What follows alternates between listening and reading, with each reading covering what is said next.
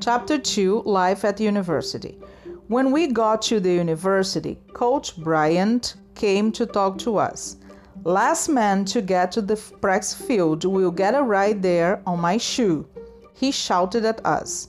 And he meant it when he said that kind of thing. We soon learned that. The building that I went to live in was nice on the outside, but not on the inside. Most of the doors and windows were broken, and the floor was dirty.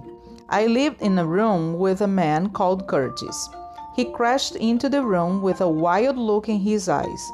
He wasn't very tall, but he was very strong. "Where are you from?" he asked. "Mobile," I told him. "That's a stupid town," he said. And that was all of our conversation for several days. On the practice field, things didn't start very well. I got the ball, but I ran to the wrong way with it, and everybody got angry and started shouting at me. Coach Bryant called me across. "Just get in the line and start catching the ball," he told me. And then I told him something that he didn't want to hear. "They never taught me to catch the ball at high school," I said.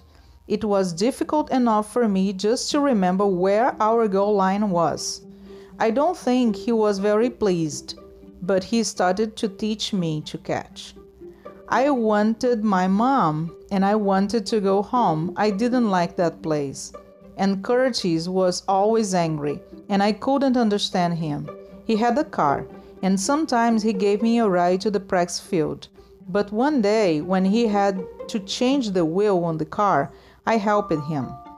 "If you're an idiot," he said angrily, "how do you know how to do that?"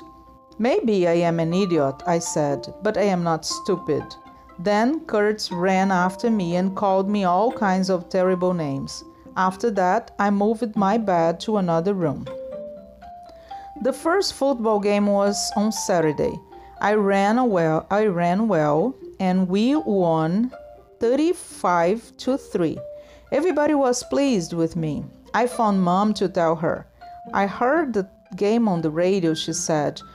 "I was so happy I wanted to cry." That night, everybody went to party, but nobody asked me to go. I went back to my room, but I heard music from somewhere upstairs. I found a young man who was sitting in his room playing the harmonica.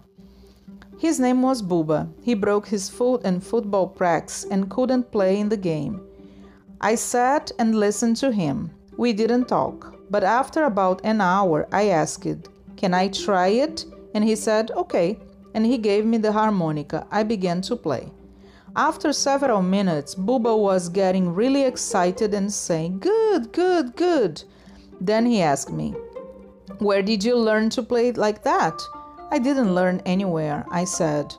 When it got late, he told me to take the harmonica with me, and I played it for a long time in my room. Next day, I took it back to Buba. "Keep it," he said. "I've got another one."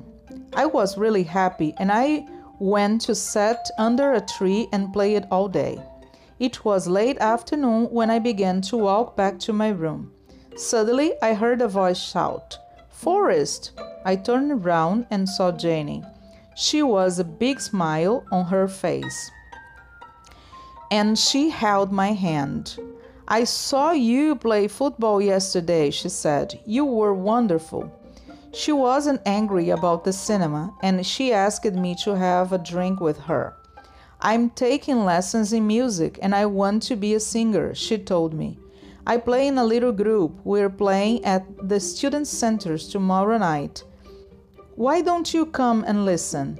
"Okay," I said.